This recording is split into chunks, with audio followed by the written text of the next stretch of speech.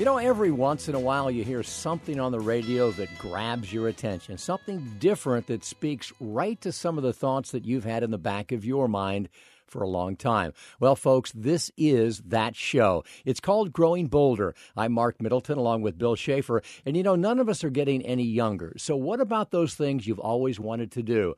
What happened to the kind of life you always wanted to live?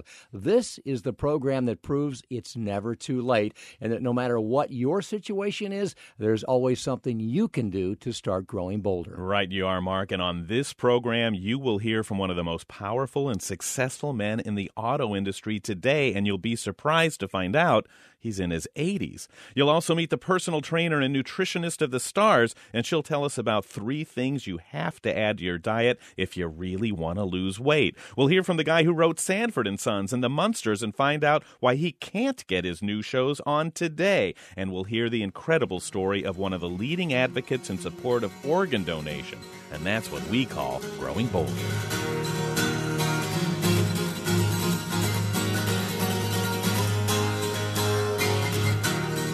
We always talk about how badly we need great leaders, but would you know one if you saw one? If you had to hire somebody to take over GM or Ford or Chrysler, what would you look for? The right answer may not be as obvious as you think, but it could take decades to recover if you make the wrong answer. Boy, great point, Bill. And we're going to find out right now what makes a great business leader by asking one of the greatest from the past 50 years. He's the guy responsible for the Pontiac GTO, the Chevy Camaro, the Dodge Viper, and most recently the fuel-efficient Chevy Volt, which is the most awarded car in automotive history. He's 81 years old, still working, and has never been afraid to speak his mind. His latest book is on leaders that he's known and worked with. It's called Icons and Idiots, straight talk about leadership, and there is no doubt we will get some straight talk right now from the iconic Bob Lutz. Hey, Bob, how are you? I'm fine, thank you. You guys well, too, I hope. Well, we're doing great, and it's good to have you back on the program, and obviously we booked you because we want to talk about your book, but we're a couple of former news guys. We would be remiss if we didn't talk to you about news you have been making lately, because Reuters is now reporting that you are working with China's largest auto parts supplier to make an offer on Fisker, which is, of course, the electric car builder that is in financial trouble. Can you confirm that? No, I can't, and it's for strictly legal reasons, I'm afraid. So I really have to say no comment on that. It could have all kinds of nasty legal consequences if I confirmed or denied. All right, well, let's talk very briefly then about Destino, because you launched that at the Detroit Auto Show this year, which is basically a Karma shell on a 638 horsepower powertrain from a Corvette ZR1. Reportedly will sell for $180,000. What's the latest with that? Well, we've got 2 running cars, and so far they're good. The issues that we're still developing is getting the Fisker parts of the software, you know, the air conditioning system, the in-car entertainment system, the instrument panel, et cetera, getting that to talk to the GM software, which is the engine control unit, the transmission control unit, the stability control system, et cetera. They're 2 different software generations, and really the biggest issue now is getting this all integrated so that it's a whole car. If this were 1960, the car would be finished and it would be on the road. But unfortunately, nowadays, cars are basically rolling computers with a few mechanical parts. But we're still on schedule. We still hope to produce the first cars for customers by this fall. Gee, Bob, I'm sorry, Mark. I apologize. I guess we're talking. I thought you said this guy was in his 80s, and here we're talking about a guy developing new technologies, new cars, still involved in the automotive industry is at the highest levels. Well, what's with you, Bob Lutz? Well, I think I matured very late. You know, my voice changed late. Maturity came late. I seem to lag everybody else by about 10 or 15. I graduated from high school at age 22. You know, I think I'm a so-called late bloomer. Physically, I feel like probably better than most 60-year-olds. You know, it's just great to have you on. We could talk to you about so many things. You know, we mentioned the Volt, a car that you are primarily responsible for, which has really just exploded. And you now are actually taking a position that a lot of people are going to find a little bit threatening. You, in fact, want to see gas prices go up. You'd love to see them at $6 or $7 a gallon. You want gas taxes to go up. Why is that? Listen, I don't want it to occur suddenly, but I always remind people back when gas was about $1.25. I think I was with Ford or Chrysler, and we subscribed to a survey, and we asked people, at what point of gas prices would you stop driving? The answer was $3. And, you know, everybody took that as gospel and said, well, when it reaches $3, people are going to stop driving. Now we're at $4, and people are still driving. So it would have to be done gradually. And my thing would be, you know, a gradual 25-cent a year rise, which would not introduce a shock to the public or to the automotive industry. But let's face it, that's not going to happen. It is $8 a gallon in Europe, and people are happily driving. Of course, they drive a lot of smaller cars, and they drive a lot of diesels. But Europe is as mobile as the United States at $8 to $9 gasoline. You know, there's only one thing you can ask a guy in favor of higher gas prices or looking forward to them. Sir, are you an icon or an idiot when it comes to being a leader? Who, me? Yeah. I'm a little of both, and that's really the charming part about the book is that it isn't some people are icons and other people are idiots. What I do is examine the people I've worked under or been under, like my high school teacher or my drill instructor in the Marine Corps, and I identify the iconic positive leadership traits that made them successful as leaders. But I also point out a lot of the quirks and foibles and strange behavior and oddities that very often go with very successful leaders. So very successful leaders are often somewhat strange people. I mean, just look at Steve Jobs, for instance. Is there a one single personality characteristic or quality, Bob, that you think is most important to have if you aspire to be a great leader? The most important single quality, and it's kind of the sine qua non. You know, it's like asking what's the important thing the most important thing in an automobile. The answer in automobiles is quality, because without quality, nothing else matters. So that's sort of the price of entry. And in leadership, that same thing is integrity. If a leader does not possess bone-deep integrity, then all of the other leadership skills, and we see that a lot, frankly, unfortunately, that there are people with leadership skills, they're brilliant communicators, they can paint a vision, they know how to influence people, they know how to get things done, but they're crooks. So the whole thing is for naught.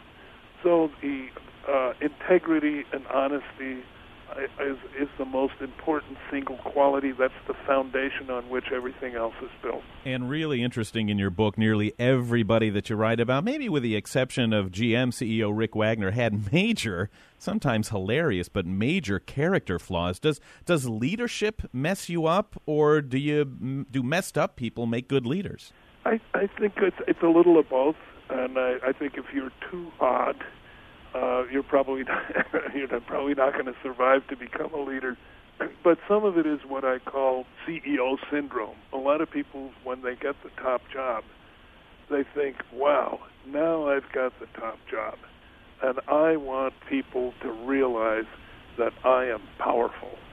And then they engage in this weird behavior as a sort of to make other people jump, or to show that they can get away with stuff that other people can't. But CEO disease is something that I've seen in my life a number of times, and it's they sort of get into this imperial mode where they want the red carpet, they want their favorite wine on the company airplane, et cetera, and then they get upset when the minions don't perform adequately. You know, Bob, GM is one of the companies that seems to be doing better lately, and a lot of people attribute that to their CEO, Dan Akerson. And it's kind of interesting that the only cut against him that I've read is people say, well, you know, he's 60 now. He's too old to lead the company into the future. Didn't Chrysler make the same mistake with a guy named Bob Lutz when he turned 65? I don't think anybody is. If a person is mentally agile, healthy, able to withstand the rigors of travel, et cetera, et cetera, et cetera. I mean, let's face it, some people are old and worn out at 48, and other people are youthful, energetic, full of initiative, et cetera, well into their 70s and 80s. But, you know, we have a mandatory retirement age. I think it's a mistake, and I don't think, for instance, Alan Mulally at Ford is not going to retire at 65. And why should he? I think this mandatory retirement age business is nonsense. You should look at the individual, and he should look at himself, or he or she, look at themselves and say, can I handle the stress? Can I continue in this for another so many years? If the answer is yes, and the board of directors agrees that this person has still got it, then why send them home at 65? Amen. Bob, I get the sense that you pretty much are who you are, and you don't do a lot of thinking to self-motivate. But in the final 15, 20 seconds, give us a nugget of information about continuing to be significant as we age. And never tell yourself you're too old to start something new. Don't tell yourself it's over, I'm in the last inning, I may as well relax. Just behave as if there is no last inning. Just behave as if you're going to live to 150. Start new things, learn new skills, get a new hobby, et cetera, et cetera. That'll keep you young and vibrant. It's one thing to say it and another thing to do it. And, Bob, no one alive has had a bigger impact on the auto industry than you have. No one has more experience or knowledge about leadership. And we thank you for your courage in speaking your mind. And this book is a great read, Idiots and Icons, Straight Talk About Leadership. Always great to visit with Bob Lutz. Thank you and good luck. We're going to be keeping an eye on Fisker to see what's up with that.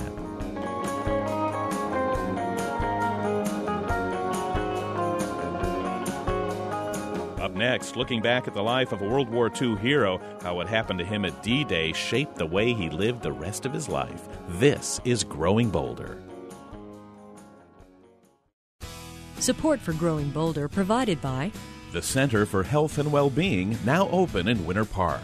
Wholeness, fitness, and medicine together in one convenient location, offering programs and services to promote healthy living and positive aging.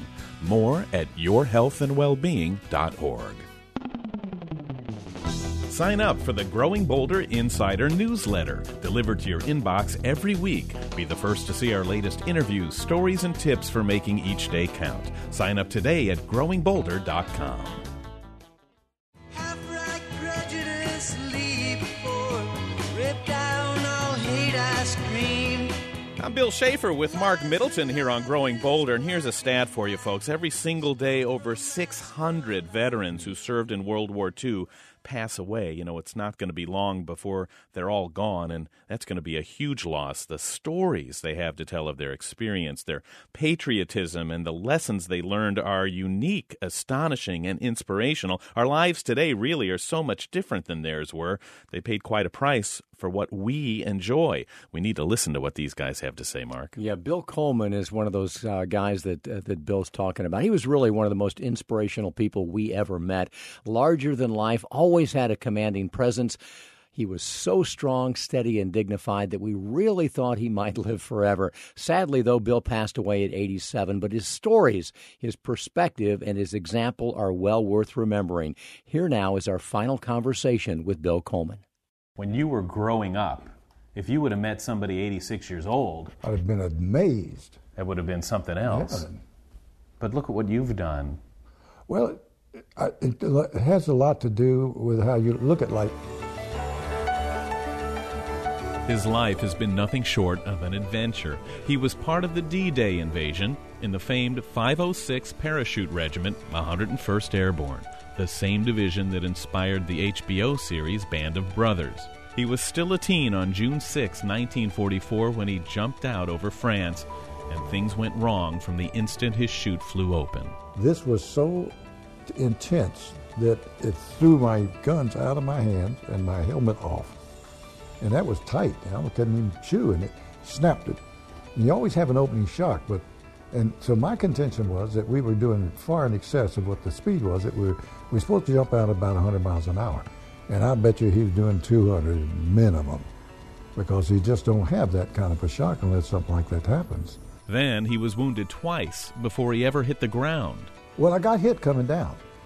Yeah, and I didn't even know that, Now that's, adrenaline does a lot of crazy things to you, I guess. He eventually caught up with 4 other paratroopers, but it wasn't long before they were ambushed by German soldiers. 2 of his group were killed, 2 wounded, and he was taken prisoner. But Coleman knew full well what Germans did with prisoners. These guys are going to kill me. I wonder what it's going to feel like. And just thinking, well, boy, Mom and Dad are going to be upset. And these things flash in your mind, and you're not really sure. I don't know how many people had somebody standing by that you knew that their job was to execute you, and they were taking a long time to get to it. And so if you got to do it, let's do it. Get it over with, and instead of having the anxiety of trying to figure out what it's going to be like. Coleman was saved only because Hitler ordered all American prisoners paraded down the Champs-Élysées as propaganda. From there, he was sent to 3 prisoner camps before escaping to freedom. If one of those incidents would have turned out differently and you would have been left over there, would it have been enough to say that you gave your life for your country? For me? Oh, yeah. I totally intended to. Yeah, I said, I'm going to do whatever it takes to be sure that my mom and dad and brothers and sisters continue to live the good life that the United States offers. So I was willing to die for that, yeah. And I think a lot of them were. You're so calm and understanding. I think if I went through what you did, I would be so frustrated and so angry at people who waste what it is that you fought for them to have. People who waste freedom, waste their lives, have no ambition. But see, that's my view, but it may not be their view. And who am I to impose my view on them? Everybody's got to. I think they don't spend enough time contemplating what they're going to do or what life's going to be ahead of me. He sure made the most of his. After the war, I mean, you've been everything. You've been, what, a politician? Yeah. What else? Well, CEO. Yeah, and a pilot. And an entrepreneur. Yeah. Board member. How many boards have you? Oh, probably 100 over the years. You worked for the police department. Yeah. Yeah, but every one of those are a contributor to me. I got something out of every one of them I went into. I found out a lot about the police department with that being a part of that. The inside workings and the problems that they have and the things they've got to overcome to do a better job. But first you have to be curious about life. I think so. Right? I think so. If you just think, well, I'm here to get what I can out of it and then the adios, you're not going to have a very pleasant life. But if you say, what can I do that will make me feel better and help somebody? And there's a lot of it out there. Man, there's more stuff out there that you could get involved with than you can imagine. Coleman feels an obligation to be as involved as possible. It's a vow he made when he survived, despite the fact half of his division did not. He's saddened that so few today take an active role in shaping their own communities. It's a lesson he'd like to pass along so that others don't have to go to war to learn it. And maybe that, Bill, maybe that's the difference in the generations. Maybe. The desire to want to make a difference. Yeah. Well, I think that's a good way to go at it. I think that's true. And I hope that you broadcast that every time you get a chance, the desire to try to make a difference. And through it all, making a difference is what's made his life worthwhile. I've been so grateful to have been born when I was and by the parents that I had and the life that I've had growing up. There have been valleys and peaks, and there will be. Everybody. I don't know anybody that starts out on top and stays there for his whole life. unless it's a gold spoon in his mouth. But that doesn't make you happy. If you don't earn what you've got, you don't enjoy it as much. At 86, Coleman knows his time is running out. It's why he's always willing to pull on the old uniform, which still fits, and tell his stories to those of us willing to listen to the wisdom of the greatest generation. Boy, Bill, when you said those of us willing to listen, if only more of us would listen to guys like Bill Coleman. What a great example of dealing with whatever came his way, facing challenges head on, and living a life filled with purpose. He did live a productive life of 87 years, and hopefully his legacy will have an influence for even longer. Yeah, Mark, wasn't it interesting how out of all the things he went through and saw and experienced, he said for him the true purpose of life was making a difference, and that's a lesson we can all learn.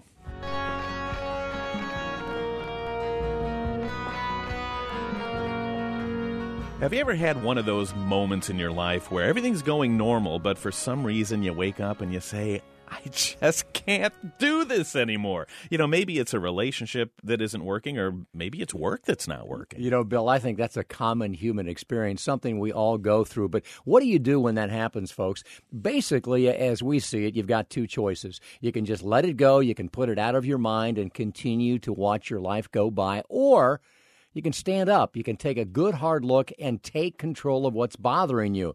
Are you willing to fight for your relationship, to bring back the luster, to become a better partner, to put the time and effort into reigniting the spark that you used to have? Yeah, taking control, that's really the key, isn't it, Mark? Because what about at work? Because that's where we all point fingers everywhere. But just for a minute, point that finger at yourself.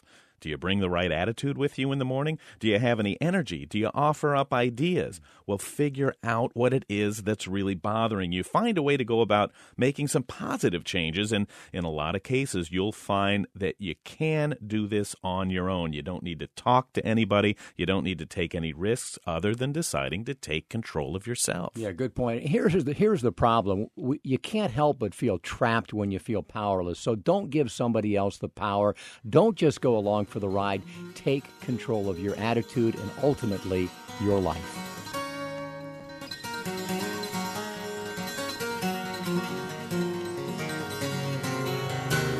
Up next, her little sister was dying of kidney disease, and she said, yeah, I'll donate mine.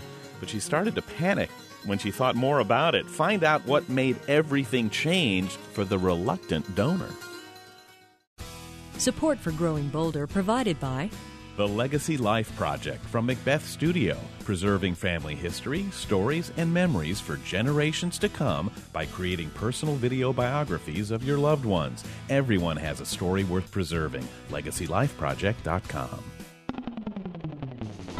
Check out Growing Bolder TV, airing on public television stations nationwide. Visit growingbolder.com/TV for program listings and where to watch.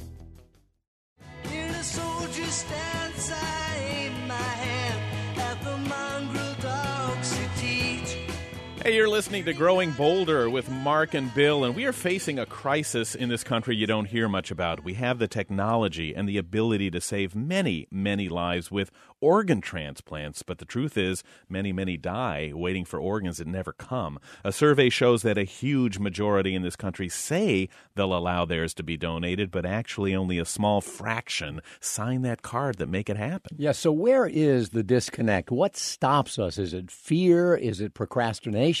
Well, our next guest says yes and a whole lot more. In fact, she's written a book about her fears and her overwhelming ordeal. It's one of the best books ever on this topic, devastating at some points, hilarious at others, as she volunteers to save her sister only to have second thoughts all the way to the operating room. Let's meet one of the nation's leading advocates of organ donation and the author of the book, The Reluctant Donor, Suzanne Ruff. Hey, Suzanne, how are you? I'm very well, thank you. We understand you're on the road. Where are you this morning? I am at Capitol Hill right now, ready. I have an appointment in an hour to see, or 2 hours to see my senator and to talk about just the topic you're talking about, NPKD disease, polycystic kidney disease. Amen. Well, let's start there because your story is incredible on so many counts, and it all does come back to what really is a fairly widespread but seldom discussed ailment called polycystic kidney disease. What is that? It is one of the most common life-threatening genetic diseases, and it is a disease that affects the kidneys. Poly means many cysts grow and eventually choke the kidney, causing it to fail. There's a dominant and recessive form of the disease. The dominant form is what my family has. 1 in 500 people have it, and yet no one knows what PKD is. And that's why I wrote the book. I was tired of people saying PK what. You know, you have a number of people in your own family that have it, even your own little sister. And, of course, when the time came, you said, yeah, I'll donate my kidney. And then what happened? You panicked? Yes, actually my mother and both of my sisters have PKD, and it seemed as though all the people I loved most have the disease, and I am a lot like the Cowardly Lion in The Wizard of Oz. Actually, I'm exactly like the Cowardly Lion. And I blurted out that I would give her one of my kidneys when she collapsed with the disease, and as soon as I told her I would give her one, I said to myself, what did I just say? Why did I say that? I just didn't think I could eventually go through it, but I blurted it out to her, and I didn't like her very much either at the time. You know, isn't it amazing that so often the people that have the most trouble with something become the biggest advocates for that, you know, which is really your story. And it is one thing to decide to donate, say, your heart or your lungs after you're dead. But I'm guessing there's not a lot of folks out there that are lining up to give away a kidney while they're still alive. Well, you hit the nail on the head. I would never believe I'd be here in Capitol Hill and be speaking to the number of people I've told our family story to. And yes, I know that I wouldn't be the one that was here and in my position if I hadn't seen how far we've progressed in the world of organ donation and transplantation. In 1948, my grandmother, who I was named after, and I never met, she died before I was born, was told there was nothing that they could do for her. The doctors said that her kidneys were failing and they couldn't help her. And she had 6 children. Our mother was the youngest. My mother was a teenager at the time. And with 5 of the 6 children inherited polycystic kidney disease. And with the death of each of those siblings, my mother had an amazing family. Science learned something to get me where we are today, and I'm the only one in my family that did not inherit the disease, and that carries incredible personal responsibility. And Suzanne, it says a lot about you that you're the one taking this fight all the way to Capitol Hill. But what can government do? What do you hope happens now? What are you fighting for? Well, when the laws for transplantation were passed, the medication costs so much money for the recipient. And there's a bill right now before Congress to promote the coverage of the anti-rejection drugs the recipient has to take for the rest of their life. And I'm passionate about it because many people lose a transplant because they can't afford their medication. And then they go back on dialysis, which is covered by Medicare, and that costs more than the drugs over the long term. So it's like a common sense, but law that needs to be adjusted, and somebody needs to look at it, because as a living donor, to have laid down my life for my sister and then to have her, she does take her medicine every day because I'd haunt her if she didn't. Mm-hmm. But to have someone lay down their life for someone else and then have them lose the kidney, I have a sentence in my book, kidneys don't grow on trees. There's over 90,000 people on the waiting list for a kidney transplant today. Well, so I'm passionate about common sense and obviously for a cure for polycystic kidney disease. So organ donation is a difficult subject to talk about, but my other sister received a kidney and my mother received a kidney from 2 people deceased and that's, to me, the greatest gift you can give to your fellow man in the event of a sudden or unexpected death. I don't think everyone should run out and be a living donor, but I do hope people consider organ donation. It's truly a magnanimous gift. Suzanne, in our final 30 seconds here, you obviously are attacking this from all angles. You're on Capitol Hill today.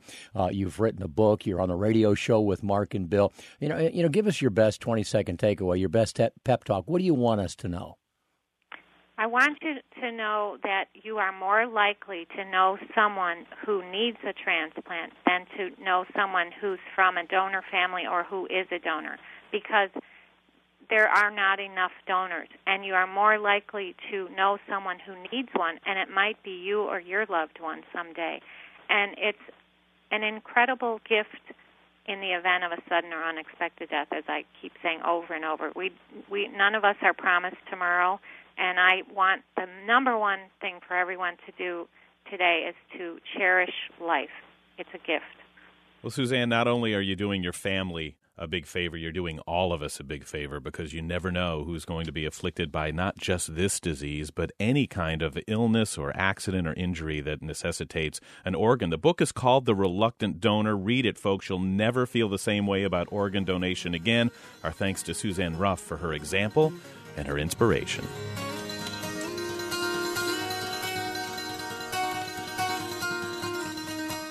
Up next, a very successful TV comedy writer gets a great idea for a new series, but nobody will listen because he's too old. Do you ever get too old to be funny? We'll find out. This is Growing Bolder. Support for Growing Bolder provided by Winter Park's new Crosby Wellness Center at the Center for Health and Well-Being. More than just a gym, it features unique medically integrated programs, activities for all ages and skill levels, and free group exercise classes with memberships. More at crosbywellnesscenter.org. Stay connected to Growing Bolder for daily doses of hope, inspiration, and possibility. Find us on Facebook, Twitter, and Instagram for our latest stories and motivational pictures. The following interview was recorded before the passing of our guest. My guard stood hard when abstract threats too noble to neglect. Hi, folks. I'm Mark Middleton. That guy over there is Billy Schaefer, and this, of course, is Growing Bolder. And you know the format. We talk about the benefits of following your dream. Anything is possible. However, when it involves Hollywood, well, that can be a tough ticket. We're going to meet a man whose dream has always been to write, a comedian who knew his stuff and knew he could do it, and boy, did he ever. He sure did. He wrote for the Munsters, Smothers Brothers, Jonathan Winters, Hollywood Squares, Sanford & Son, It's Gary Shandling Show. This guy was a hot ticket in Hollywood, but that was then. Now it's tough for him to get a ticket on the bus tour. He believes that age is a big part of the reason why. Could it be? Let's find out more from Ted Bergman. Ted, how are you? So far, so good, guys. Listen. We'll see at the end of this segment how I am. My friend, you were almost a writing superstar. You almost won an Emmy. You almost got your own show on the air, and you almost did really well for yourself. Well, there's a lot of good quarterbacks that never made it to the Super Bowl, so they say. And with all of that, I mean, given everything that you've done, I mean, it sounds like a great career. So why can't you get anybody to return your phone calls these days? What happened? Well, what happened is that by the time I got to, say, mid-50s, I wasn't an executive producer like say, a Norman Lear or somebody like that. I always just wanted to write the jokes. And what happens is, I believe, is there's a perception in Hollywood that older writers aren't, contemporary. They don't know what's happening. They can't write for the younger crowd, et cetera, et cetera. And, my attitude to that is, listen, if John McCain, a guy in his 70s, can run for president of the United States, why can't I be trusted to write a joke? It doesn't make much sense. And Ted, but that's the way it is. It's such a bizarre way to think. I mean, about Mel Brooks is out there. Everybody loves Mel Brooks. Sure. Woody Allen, his movies sell like crazy. There's so many funny people that are, over the age of 50, 60, 70. How can people still think that? Well, they do. If I knew how, I would be out there right now. But what you have to do is you just have to begin to market yourself. And, part of that is talking to you guys and letting people know I'm out there and that I have projects. And I think It used to be back in the 60s and 70s when I broke in. If you wanted to get into the business, you had to know somebody. You know, I had an aunt who worked at Universal, and that's how I got my first television script, The Munsters. Nowadays, it's a whole different ballgame in that now with the Internet, it's not as much who you know as who knows you. So your ideas, your premises are just a click away from literally everybody around the world if you can learn how to do that. And this is all part of that. You know, I can't I can't walk into any network like I was able to 30 years ago. 30 years ago, I was on the A-list with every network in town. Now I really don't know anybody in the business anymore. So I have to rely on guys like you, and you help me make my voice heard and everywhere else, pretty much that way. You know, it really is a shame that the material can't stand on its own. We've had people on this program tell us that, you know, if I have an idea and I want to submit it, I get someone else younger to submit it so that they'll at least look at it. You know, Bill mentioned you've got a great idea for a new series. Nobody's listening to you. Go ahead and make your pitch, Ted. What's it about?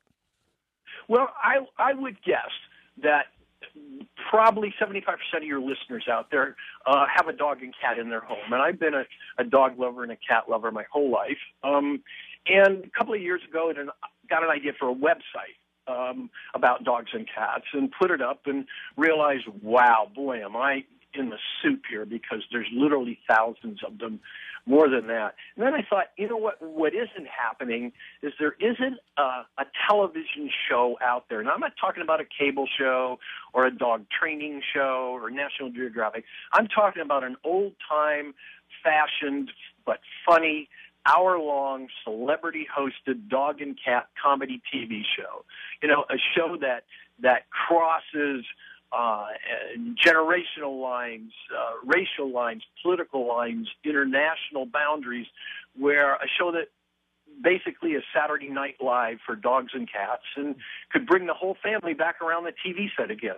So that's basically what it is, a series that celebrates our love and the laughter that these animals bring us, everything from sketches to going out and doing segments, everything from really fun, silly things like fraternity and sorority, cats and dog mascots, to finding out how explosive dogs, sniffing dogs, are trained. And the win-win situation is it's structured to raise money for dog and cat and pet-related charities at the same time. One of the unique ideas I think I have is that during the course of the show, we are going to create our own TV video movie. Now, you guys have seen America's Funniest Home Videos. The most popular segment in there is the dog and cat little snippets. But what we would do is we would say, all right, here is the story. The story is called Good Dog to Slum Dog, and it's about Daisy, who gets left at a truck stop by her family and winds up in a shelter and then breaks out with her new boyfriend, and they go on to release oppressed dogs in puppy farms, et cetera, et cetera. And we can have our audience, we can post a shot list, we can post casting notices, and have people around the world send in their video clips. We got some great editors on staff, great writers on staff, and with a basket full of lawyers to make sure everybody gets credit and everything else. At the end of the season, we have a movie, maybe a 90-minute video movie that's submitted by people around the world. And we can honestly say that that movie and a significant amount of it profits will go toward, the money will go towards, these charities, search and rescue people, adoption agencies, all kinds of charities that will help better the lives of these dogs and cats. So it's a win-win-win situation all the way around. And you can hear from this guy, Ted, this is not shtick. This is something he really wants to do. He's got the pet. How old are you, Ted? I'm 73. 73. You sound young. You got young ideas. The website is Dogs and Cats. Go to Hollywood.com. Give it a look. And by the way, Google Ted Bergman one day, and you'll see that this guy's contributed a lot to the golden days of TV. Ted, keep fighting the fight, and good luck to you, brother. Ted Bergman.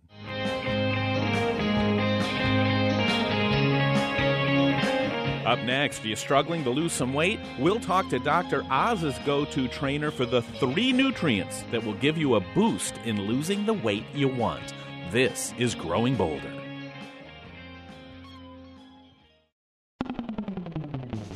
Subscribe to Growing Bolder magazine, now with more information, articles, and photos than ever before.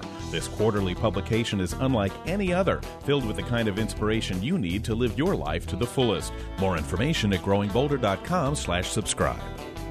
Miss an episode of Growing Bolder Radio? Subscribe to our podcast and get it on your mobile device. Details at growingbolder.com/podcasts.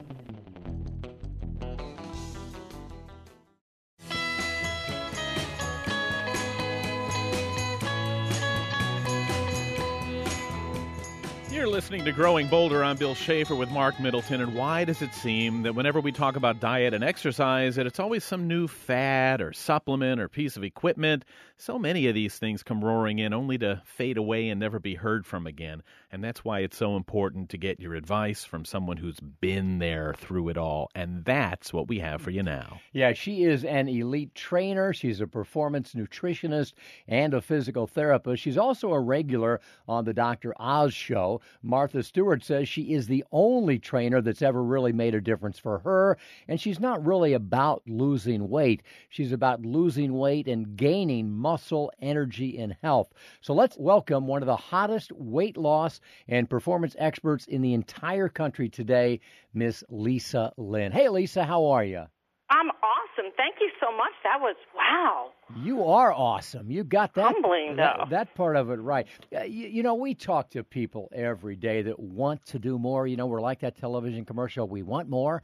We're at this age. We realize we can be anything we want, but we're starting to fall apart to some degree. It's almost an epidemic that some call boomeritis. What do we need to know about that condition, and how can we avoid it? This is actually really good news because people think that they have to kill themselves in the gym or that they have to spend countless hours killing themselves on workouts like insanity or insane workouts, I should say. And the truth is, overworking out actually stops more people from seeing results than you'd think. What? So boomeritis is people trying to overdo it, getting hurt, and not being able to continue their fitness programs. Amen. I love that. Did she just say that too much exercise is as bad as not enough? Is that for real? You know what I think? Because I have so many people who I'm not doing the crazy thing 3 hours a day. But what I've learned working with professionals, they don't train like that. They train smarter, not harder. All right, so listen, when we get to where we're balancing exercise and nutrition, which comes first? Nutrition. Really? Yep, believe it or not, because if you're eating correctly, you don't feel the need to over-exercise and burn it off in the gym. And just for the record, that doesn't work anyway. Huh. But I have a couple really big tricks up my sleeve. Like, so how do I get these people to eat healthy? And the number one thing I stick in people's hands is Phase 2 white kidney bean extract. What the heck is that? Well, everybody really needs to have it, to tell you the truth, because what it does is Phase 2 white kidney bean extract, and you may have heard me talk about this on Dr. Oz, actually stops the enzymes that digest starch. So it'll block up to 65% of the carbohydrates you eat or the unwanted carbs. Who doesn't want that? And what form do you take that in? I would definitely suggest taking it in pill form and not trying to eat the beans because nobody will want to be around you. And you can't take enough of those. But the reason I stick that in people's hands first is everybody's going to cheat at some point. It kind of gives you a safety net so that it doesn't end up around your waist. And if you're not overeating or the carbs aren't being absorbed, you don't have to over-exercise. So it sets balance up right away. All right, so Phase 2 white kidney bean extract, and we do listen to you, is one of 3 miracle magic super nutrients that you recommend we take. What are the other 2? It's your fat-melting medicine cabinet, I call it. The next one is called AHCC, or as I like to joke around, magic mushrooms, because what these do, I tend to, every time I try to change my exercise program or turn it up, I'm one of those people that just gets sick too easy. I'm around a lot of people, I'm overtrained, and so I live on these because it turns up the dial on your immune system. And exercise can actually attack your immunity, so you want that extra support, making sure you can get up and exercise daily and stay on the track, so to speak. And what did you say that is? AHCC? Is that another supplement? Yeah, that's the name of it. And they're referred to as medicinal mushrooms. And this just turns up the dial safely. And all of these are research-backed. I don't use anything that's not research-backed, just for the record. And that's why Dr. Oz likes to talk about these things. And the third tip is when it's time to become a drinker in the morning. Right. You say get out of the way. Now, what do you think, though? Whey protein shakes, because whey also helps lower blood sugar if you drink it within 30 to 60 minutes in the morning. And most of us struggle with that fat because our blood sugar is too high. So it not only helps turn down that blood sugar, it'll boost your metabolism 25%, and most of the time it walks the carbohydrate breakfast away. Folks, we're talking to Lisa Lynn, one of the hottest weight loss and performance experts in the world. And Lisa, just to hear your voice, A, either you're caffeinated, or B, you've got so much energy. Tell us it's the latter and tell us how you got it. How about both? I've been up exercising already today, and I'm just, I love to help people. So this kind of stuff excites me. Where do we start? I really love your philosophy about over-exercising and pacing yourself. It's better to start something and maintain it than overdo it and not do it again. What are some simple exercises that you recommend we all can do in order to get ourselves off the couch and start moving in the right direction? I love the plank because it strengthens just about everything on your body, but more specifically the core. And if you start there getting your core strong, you won't get hurt when you're exercising. You won't hurt your back, and so that should be the number one thing. And then the second thing is walking. Set a timer, pick up the phone, walk 20 minutes away from your house, turn around and do 20 back. You got 40, and you didn't even have to go to the gym, which could take you 40 minutes back and forth. And I'm going to take you back again to your three magic nutrients. If we take the kidney bean extract and the AHCC and drink the whey, that would be great for me for like the first 10 minutes. And then I'd need like a Snickers bar, a big thing of oatmeal, and some sugary breakfast cereal. You're like me. But you know what the truth is? When you feed yourself proper nutrients like the whey does that, I have to say it did change my life because I am one of the worst sugar cravers that I know. Like the minute I wake up, I want it. But if you don't feed that sugar monster, it can't grow larger. So you give your body some good nutrition. My whey happens to taste off the charts good because Martha Stewart was my taste tester. So it calls you to it like a Snickers bar. Lisa, we look at almost everything on this program, at least, through the prism of aging America. There's more opportunity now beyond 40, 50, 60, even 90 and 100 to live active, vital lives. The opportunity is there. The execution is lacking for many, many people. How does aging America affect your business and what you do? Can I tell you that I have an 86-year-old client who's been with me for 25 years, and he is better now than he was 25 years ago because he just continued to do the two most important things is you have to do some kind of cardio, so he walks in the woods every day with his dog, no killer stuff, and the second thing he does is lift the iron. It's that weight work that keeps your body the youngest, the longest, and at 80, he's fitter than some of the 20-year-olds I have. And you raise a good point because most of us were led to believe years ago. It was not long ago that A, women couldn't exercise, and B, athletes couldn't lift weights. And now we're learning that even elderly people can lift weights. You don't necessarily have to lose muscle mass as you grow older if you do the right kind of exercise, correct? You know what I love about fitness and what we're talking about? If you do it, it's guaranteed. If you do it right, it's guaranteed. And those two things we just talked about, every fitness program has to have to keep your bones strong. So there's a lot of people who just they're buying into the fads that are up and down every day of the week. And these fads aren't going to bring you the results or the strength your bones need. So no matter what else you're doing with fitness, you have to have a cardio component and you have to have a weightlifting component. Add those to your Zumba or whatever else you're doing, and now you got yourself a nice little fitness regime. She is a limitless source, a bottomless pit of great information, folks. If you'd like more information, you should read her blogs, and you can get more on her philosophy and her products at LynnFit. That's LYNNFit.com. Our thanks to Lisa Lynn. Thanks, Lisa.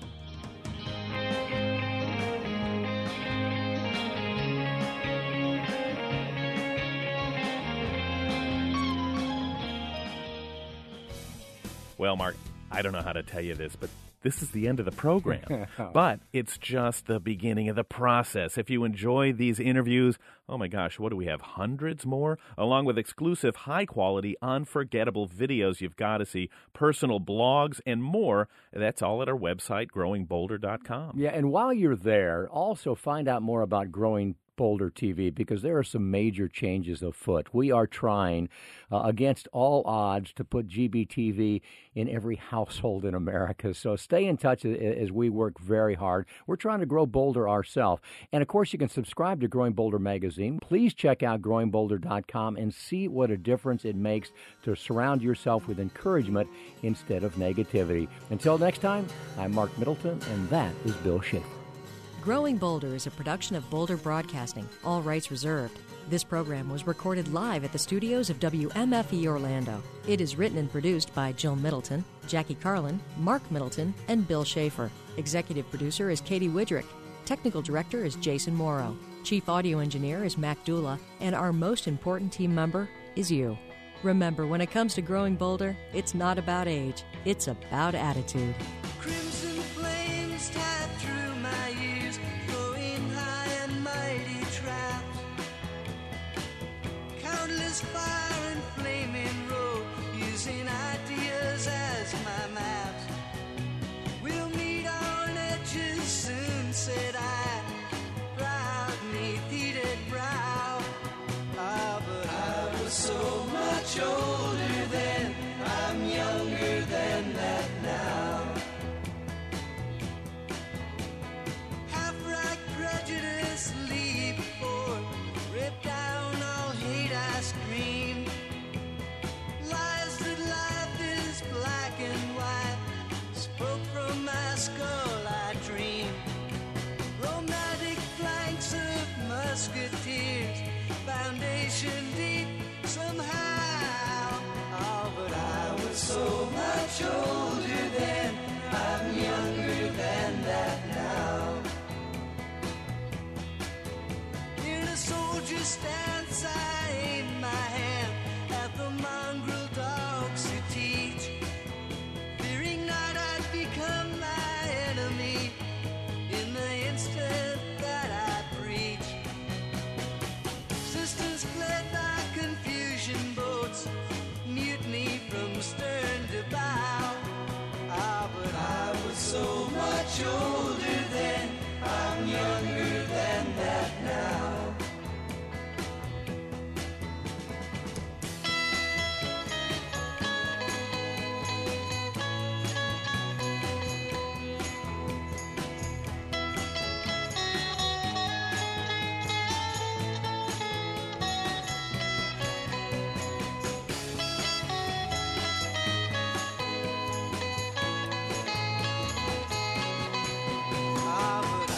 So much older then, I'm younger than that now.